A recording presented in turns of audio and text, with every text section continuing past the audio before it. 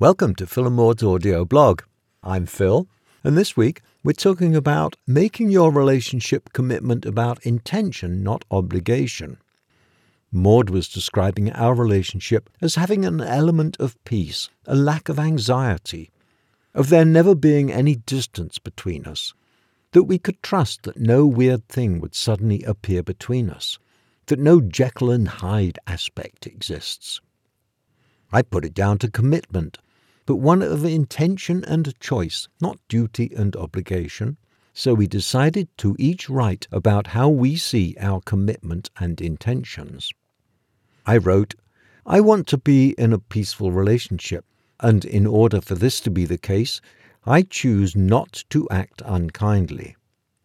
That's not the same as not expressing my dissatisfaction at times. It means never intending to hurt Maud or feel superior. That's made much easier by seeing her as another human being with feelings that are affected by my choices. But dissatisfactions are personal. They're mine, not Maud's, so I do not tackle them using blame.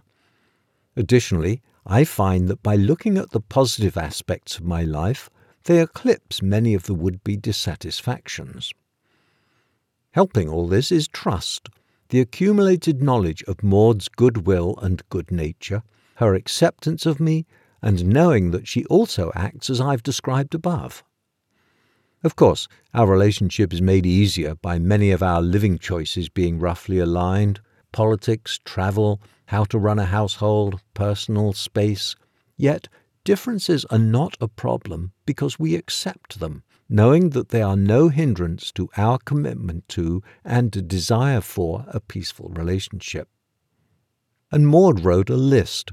She said, my intentional commitments for our relationship are doing my part to have a peaceful co-creative life together, supporting each other's growth and happiness, to share joy and laughter, coming from love as the prime value response always, openly communicating and not withholding feelings or information, to remain aware that we are on the same side, being honest and truthful, being faithful in my heart and mind, imbuing our life together with the highest qualities, to be of service to others and the world, individually and together, listening, hearing, and seeing each other, knowing that the cup is at least half full, acknowledging grace in our life and feeling and expressing gratitude, being present with and for ourselves and each other, continuing to grow and work on myself, living together without blame or accusation, practicing kindness, and practicing respect. This exercise has been a rich experience, revealing, a good reminder, and fun. We highly recommend you take some time and try it together. Print your answers out and put them up somewhere where you can look at them every now and then. We think you will get much out of doing this with your partner, as well as close friends and relatives.